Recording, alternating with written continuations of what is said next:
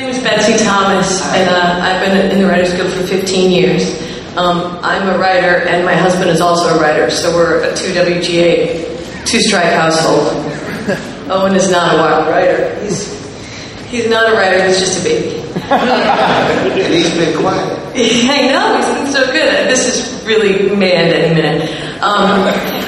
I wanted to come and I have a show on TBS called My Boys. I'm the creator and executive producer. I'm what they call a showrunner. And I wanted to show you what these glamorous, overpaid showrunners look like.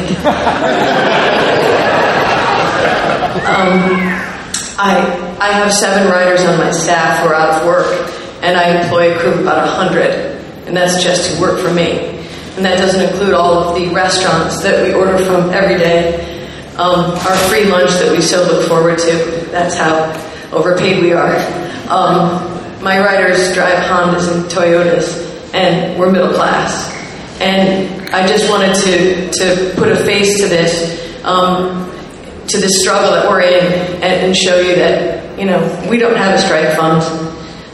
And it makes me sick that my crew will be out of work and that these writers will be out of work. And I'm doing everything that I can to try to get, to negotiate a fair deal, even though I can't do anything to try to get them back to the table, because I feel such a responsibility for the people that work for me. And I just hope that the studios will feel the same. Thank you. And this is what I was going to ask all of you. Maybe not so much for Betsy, even though I appreciate what you've had to say. Let's give Owen a round of applause.